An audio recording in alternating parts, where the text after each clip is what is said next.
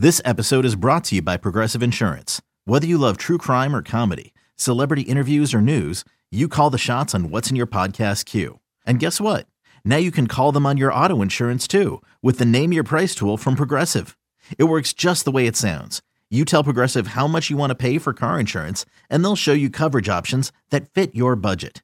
Get your quote today at Progressive.com to join the over 28 million drivers who trust Progressive. Progressive Casualty Insurance Company and Affiliates.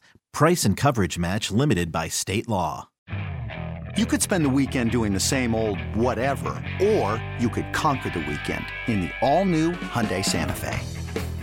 Visit HyundaiUSA.com for more details. Hyundai, there's joy in every journey.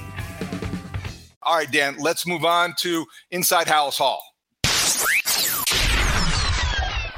So you are there. You had a very interesting week covering the Bears. Big story in Chicago this week was the fate of Jalen Johnson, both on and off the field. On the field, dealing with the oblique injury, was not on the injury report. It did compromise him on Sunday. He gave up the 44-yard reception to Tom Kennedy, Bryant College's pride and joy.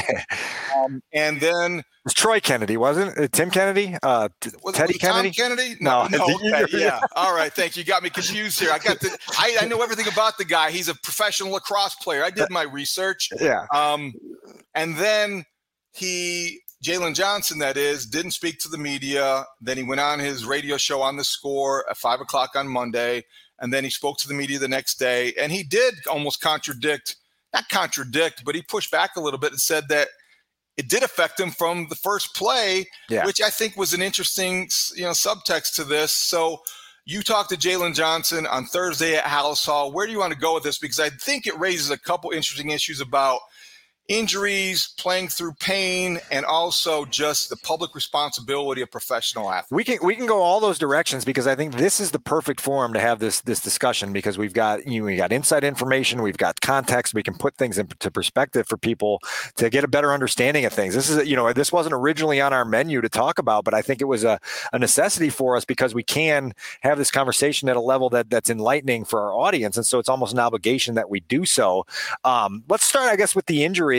And then we'll move on to just kind of the media back and forth, which I think is a fascinating discussion, and it'll be interesting to have that. But I do think that Jalen deserves credit for gutting it out on Sunday, right? And telling the coaching staff he could play. And then even afterwards, in acknowledging that he didn't play his best game, saying, I still feel like I did some things that helped us, right? And maybe there were some moments that I should have helped us more, but I'm always going to err on the side of, I'm going to put all I have out there, and hopefully it can be beneficial.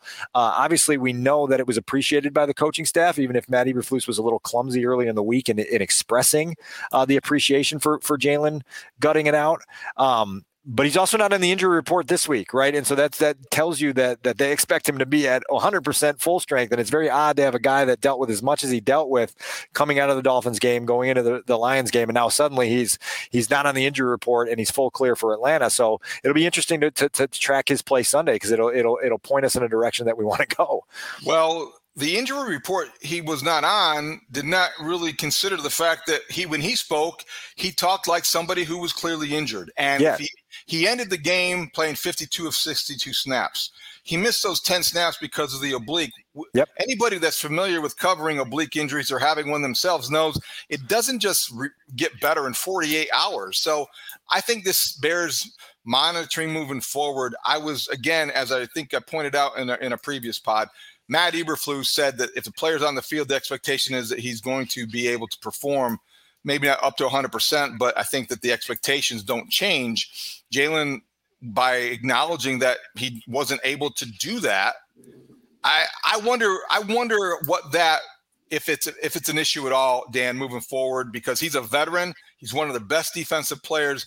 This is not, I think, something that you want to become or bubble into something bigger than it should be if you're Matt Eberflus. I certainly think if you're Jalen Johnson, you want to be respected to the point where if you're hurt, you want that to be considered. You'd like to have your coach have your back publicly.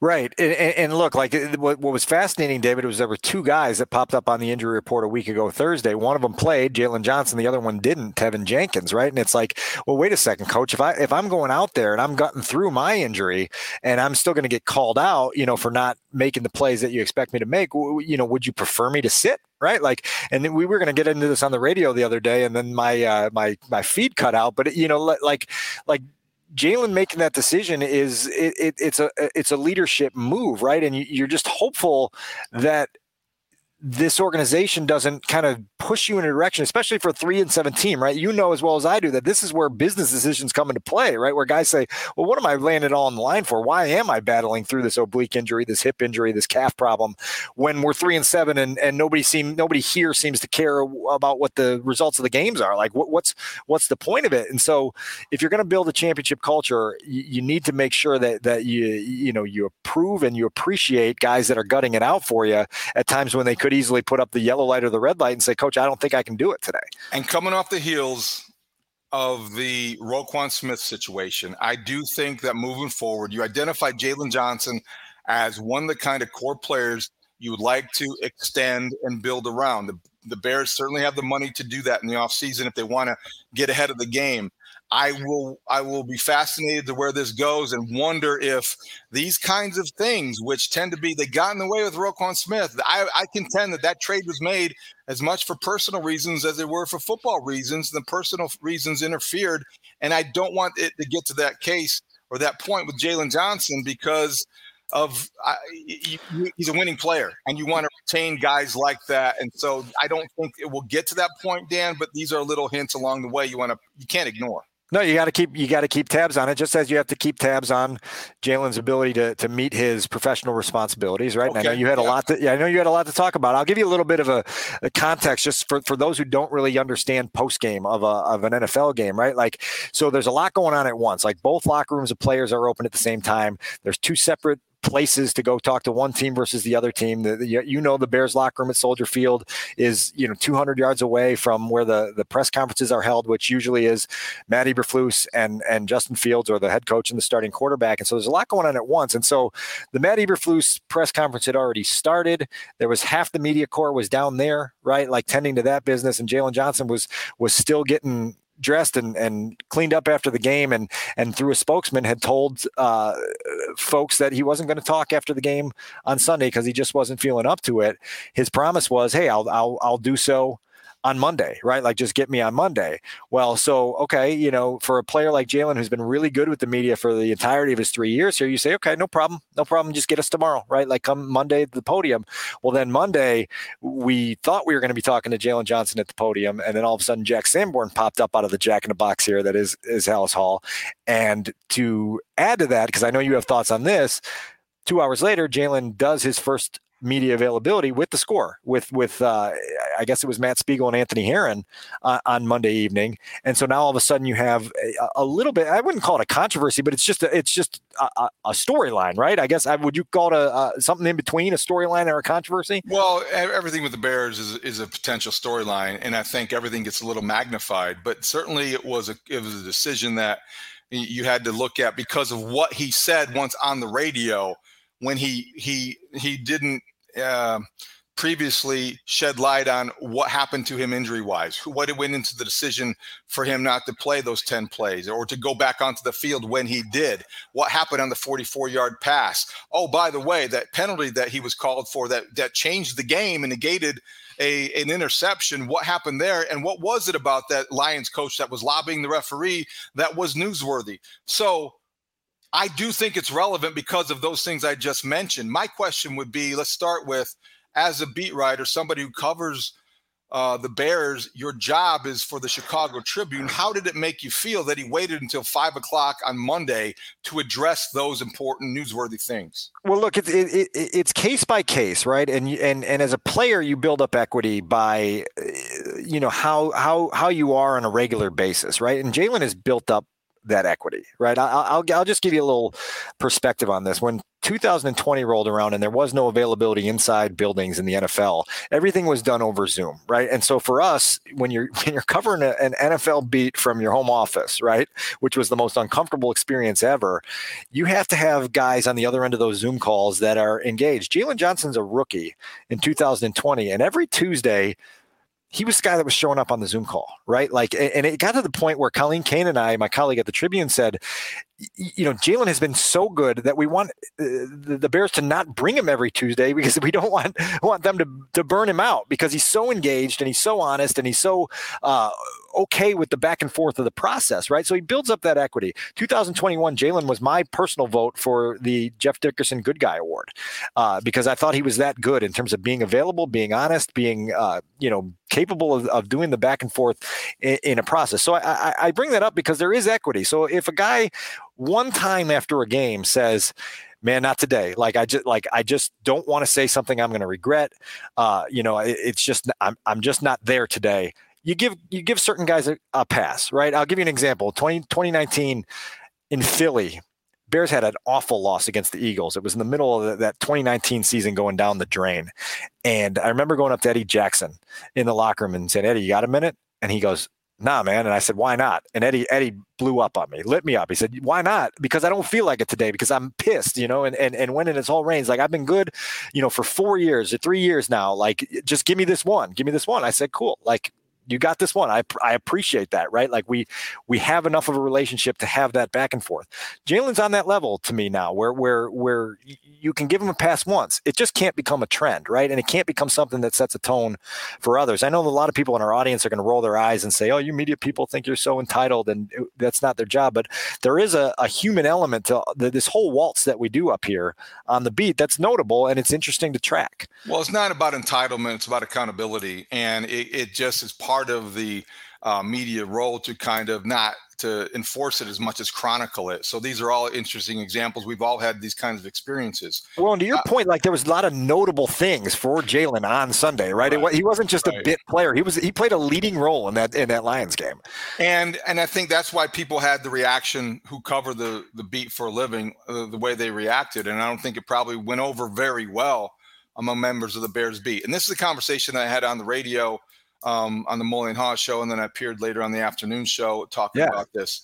I've been on both sides. I've been the beat writer back when I was a beat writer for the Bears, and have been in those situations from a newspaper's perspective where you weren't able to get what you expected because of some designated media commitment or chosen media outlet. Brian Urlacher is the first most famous example that comes to mind. Lived through that, the foxsports.com, all those kinds of things. I've also been on the other side of it where I've hosted a radio show where Tom Ricketts, for example, everybody wanted to hear what he had to say. I forget the example, but there's been several. And he would come on the Mully and Haw show because he felt comfortable with the tone of questions, even though they might be negative. He knew that they would be fair. So I got both sides of that. The one thing I think people do need to understand as they roll their eyes and they look at the media talking about this is that, the relationship between, say, the beat writers and the players they cover and radio hosts and the guests that they have, they're subjects to people who you cover. They're guests on your radio show. And the relationship, the rapport, if you will, between, correct me if I'm wrong, but like if you're on a beat, I always viewed it as you want a rapport, but you're not really developing a friendly relationship. I don't want to be friends with Jalen Johnson or Brian Urlacher or whoever the case. The relationship is transactional. You want a rapport because you're getting information. Whereas when you're a radio host and you're having them on the radio, it's more about entertainment than it is information, or as much. You have to try to find that balance. Yeah. But you do have a different approach, and it might be less threatening to a guy like Jalen Johnson to come on the show, a show that is a segment that is all his. The last time he was on that show, the host was wearing a feather boa.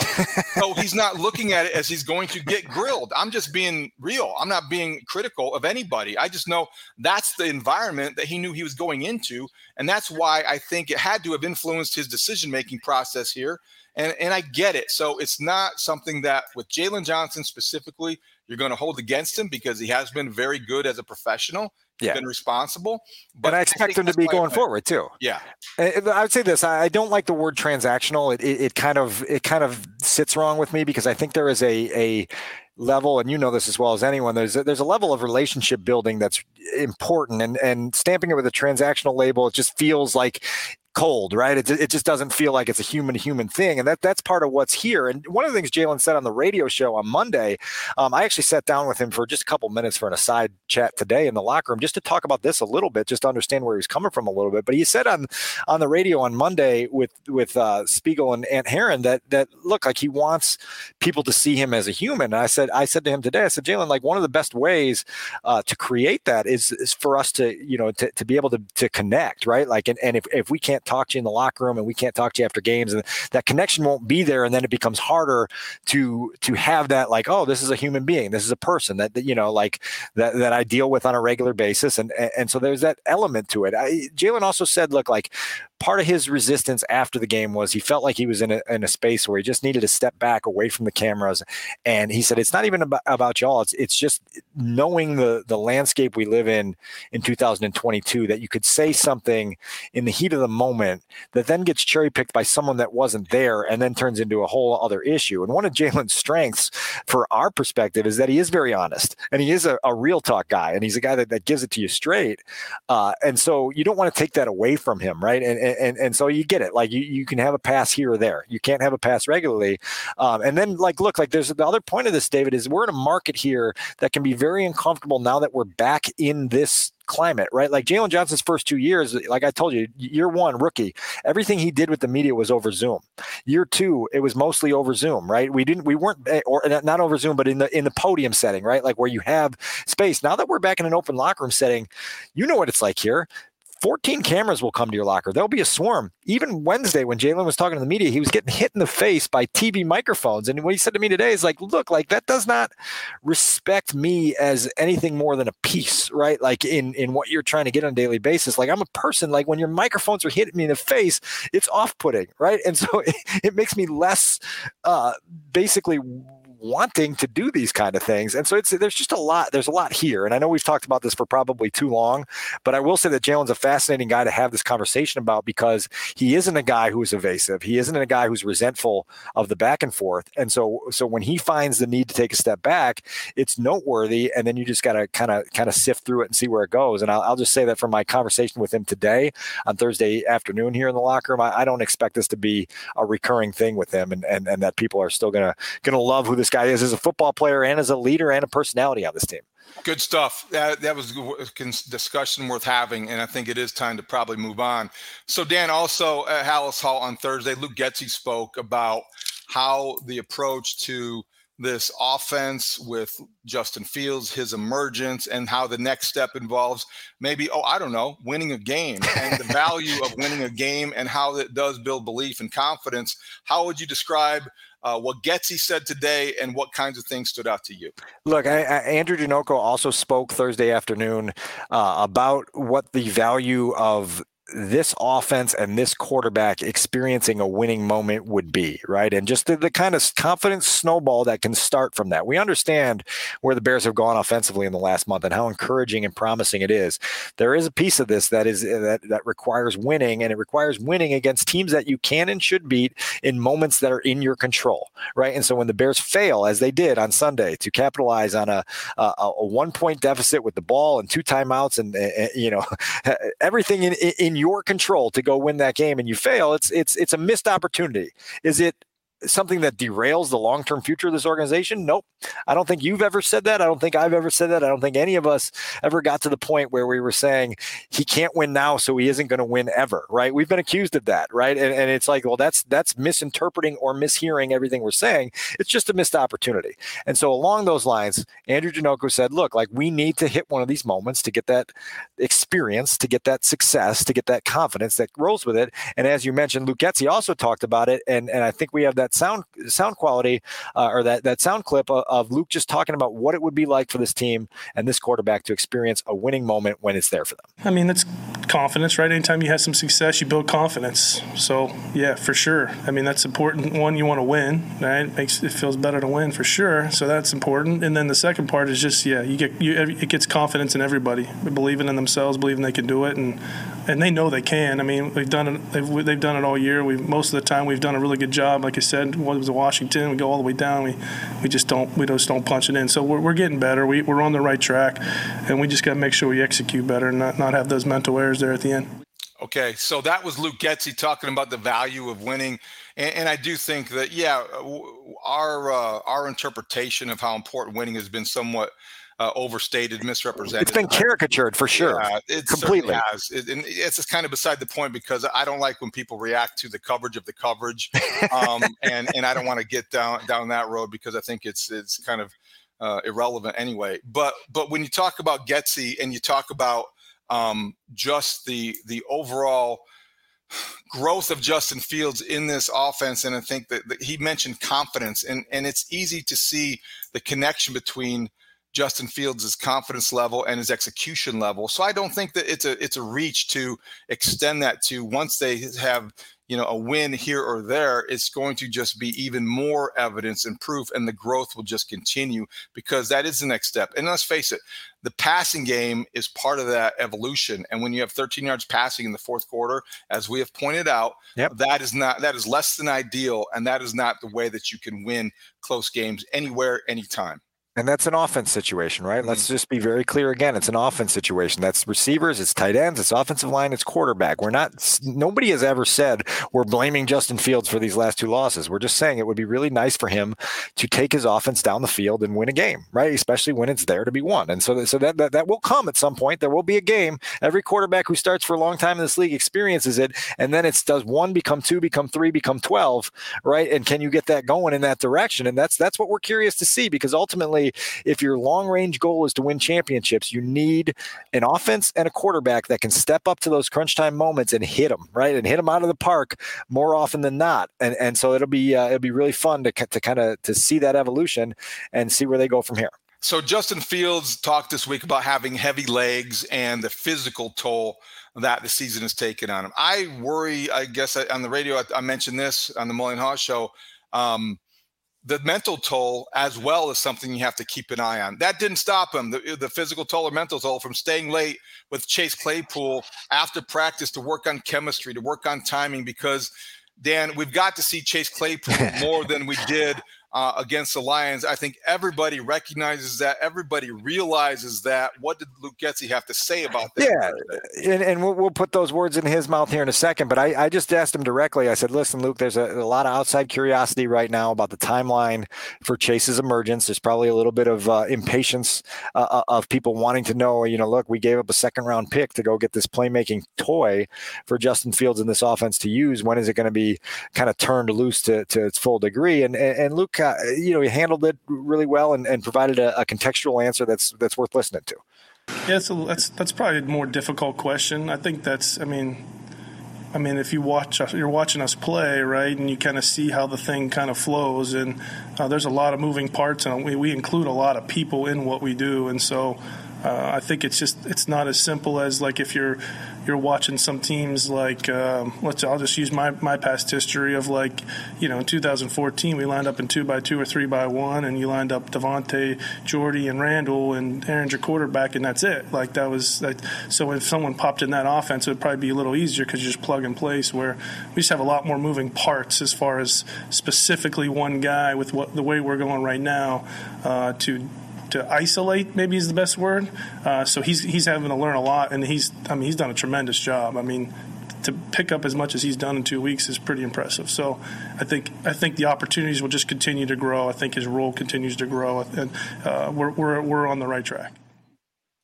I feel like with Luke Getsy talking about Chase Claypool and what to expect Sunday against the Falcons and moving forward, Dan, I feel like about this the way you feel about Jalen Johnson. It was one game. It was one Sunday. I don't feel any differently about Chase Claypool today than I did the day after they traded for him. I think it takes some time to incorporate and to learn. So I'm not worried about this situation. Listen, we talked about it the day the trade was made, that this is, a November trade for a wide receiver. Most wide receivers join their new teams with time in the spring and summer and training camp in the preseason to get their arms around a playbook, to get their arms around responsibilities, to get timing with a quarterback. Chase Claypool has none of these things, in week 11 of this season. And so it's going to take time, and the immediate dividends aren't going to be seen. Anyone that was expecting that had unrealistic expectations. And so I do appreciate that grounded perspective from Getsy. We do know that there's going to be opportunities in this offense for him to shine. And hopefully there'll be a few moments where you give him a chance, like the first game he played, right? Like to go down the field and try to win a 50-50 ball and either draw a pass interference call or draw a pass interference call that's not called. Exactly.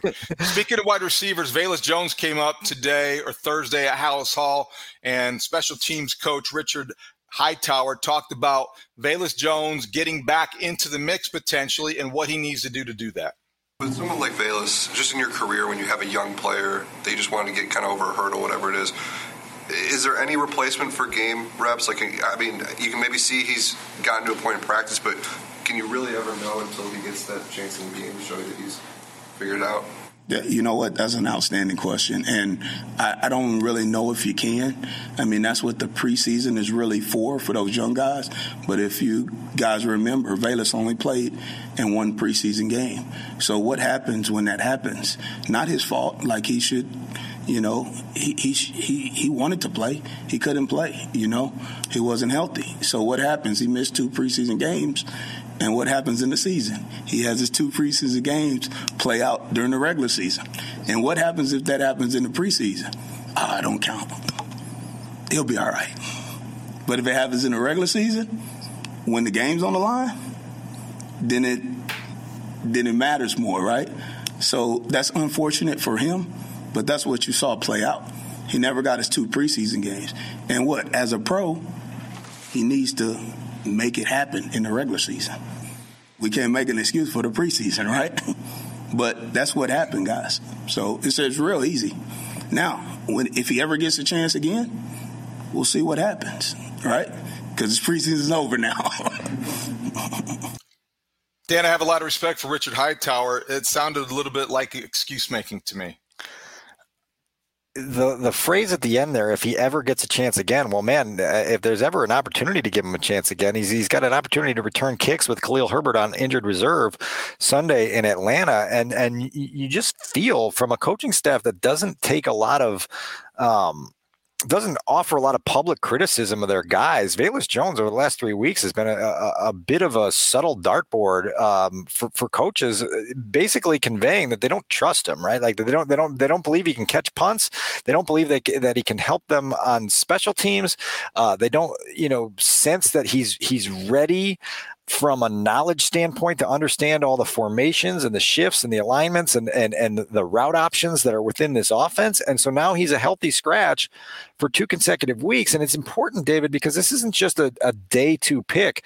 It's the first receiver that you took in the draft, right? In a year where you knew you needed receiver help. And the Bears opted to go with defensive backs in round 2 in Gordon and Brisker in April and address their receiving needs later. But when that guy then becomes a total non-factor in the development of your quarterback and your offense, it's problematic because now it leaves you more holes to fill in the 2023 offseason that you probably shouldn't have to fill if you were able to do that in this cycle. I agree. That's why this is a 7-game audition for guys who want to leave a mark and make an impression. Velus Jones, to me, falls in that category. Also, the opportunity for 10 additional touches that were Khalil Herbert's. What do you do with Velus Jones? Gadget guy could be somebody who benefits from that by getting a couple extra touches, jet sweeps, line up in the backfield, use him the way they do Deebo Samuel. I don't care, but I think he's a weapon if he has that kind of speed, and you pair that with Justin Fields, there's some dangerous possibilities. But Dan, do we attribute all this lost opportunity and squandered potential on the fact that he had a hamstring injury in preseason? That's what I heard when I heard the special teams coach talking about not having that time to develop him. Yeah, no, I don't attribute it all to it. I think it's certainly a piece of the puzzle, right? And you understand what kind of that experience can do to get a guy going. But there's more going on here in terms of his mastery of what they want him to do. And then obviously you just have the two high-profile muffed punts and then a dropped deep ball in Dallas that prevent you from earning confidence, right? And earning confidence and trust from your quarterback, from your coaches, from your head coaches, your assistant coaches, everyone involved. This is not where you want to be with Velus Jones, even though it's 11 weeks into his rookie season. You can talk all about his maturity and his ability to handle adversity and all those other things. What he needs to be able to do is handle the football, right? And be able to help you in those ways. And if he's not, it's a small subplot, but the more you add up the small subplots to see how far away they are from having a roster that is of championship quality, you say, man, this, again, we go back to our first segment. You don't want this Justin Fields highlight reel to be accompanied by a bunch of seasons that are like, it just didn't hit this year. We'll figure it out next year. All right, let's bring in our ace producer, Adam Studzinski, so we can make our predictions this week. Bears and Falcons, Sunday in Georgia. I think the Falcons are favored by at least 3, depending on what time you made the bet and what where you made it. But I think we can safely say the Bears are heading into Georgia underdogs. What do you think, Studs? Oh, man, this one was tough. I landed on the Bears because I'm basically picking with my heart on this one. And but we're at the point where I have trouble predicting the games because every game for the last 3 weeks has been the same game, and the Bears end up on the short end of it because of basically the same reasons. I just also think that the Falcons, you watch their games, and they kind of are just almost – it's like they're begging you to take the ball away from them at times. And so I feel like the Bears are just due to finally get some turnovers and not look terrible on defense, but they probably still will. I got them winning. I got them 27-20, Bears winning. And, hopefully I think the offense is definitely still going to move the ball because the Falcons defense, especially their secondary, is largely terrible. So we could probably get a similar game to the way we did last week. I think the Bears end up on the winning end this time, though. I think you're right about the style of game. I think both teams are going to move the football. The Falcons have some weapons. Kyle Pitts, goodness sakes.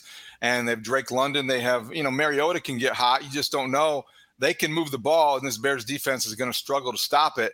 I also think the Bears are going to score some points. I think the offense continues against a Falcon defense that isn't great. But I just don't know. I don't have confidence in the defense to stop anybody or to create takeaways. Jack Sanborn aside, the jackhammer, I don't know how it's going to work indoors. But I think that Falcons 34, Bears 29. Okay. So fast track down there in Atlanta gives Justin Fields a little bit more chance to show off his speed. I've got Bears 30, Falcons 27. Guys, I think the Falcons are the definition of the 2022 NFL. It's just a team that you watch them at any length and you go, what is this? This is like so mediocre. It's like, it's not entertaining. It's not good. It's not bad. It's just like, this is what 65 to 70% of the league is now. It's just these teams where you go, I don't know if they're good. I don't know if they stink. They're just kind of there. And now your Bears get to play them. And it's a weird one for me because I don't know which direction it's going to go. Every time you want to think that this Bears offense is going to propel them to some sort of statement victory, you remind yourself again, like you did, they have no playmakers on defense making plays right now. And it's a problem. They have no pass rush, all these other things that go into it. David, I will tell you, my 9-year-old son is a very frustrated Kyle Pitts fantasy football owner, would take exception with the idea that he's a weapon because the Falcons aren't using him in a way that is making my son happy on Thursdays, Sundays, and Mondays. And so I'll get a firsthand look to give him a scouting report on what's going on there. 9-year-old fantasy football owner? They got a 4th grade league over there at the school. Okay. It's a pretty good one. It's been pretty competitive, but it's been pretty entertaining to watch. My wife is like, my God, all he does is talk to me about fantasy football. I said, buckle in, it's going to be 30 years of this. So next week on the parenting pod,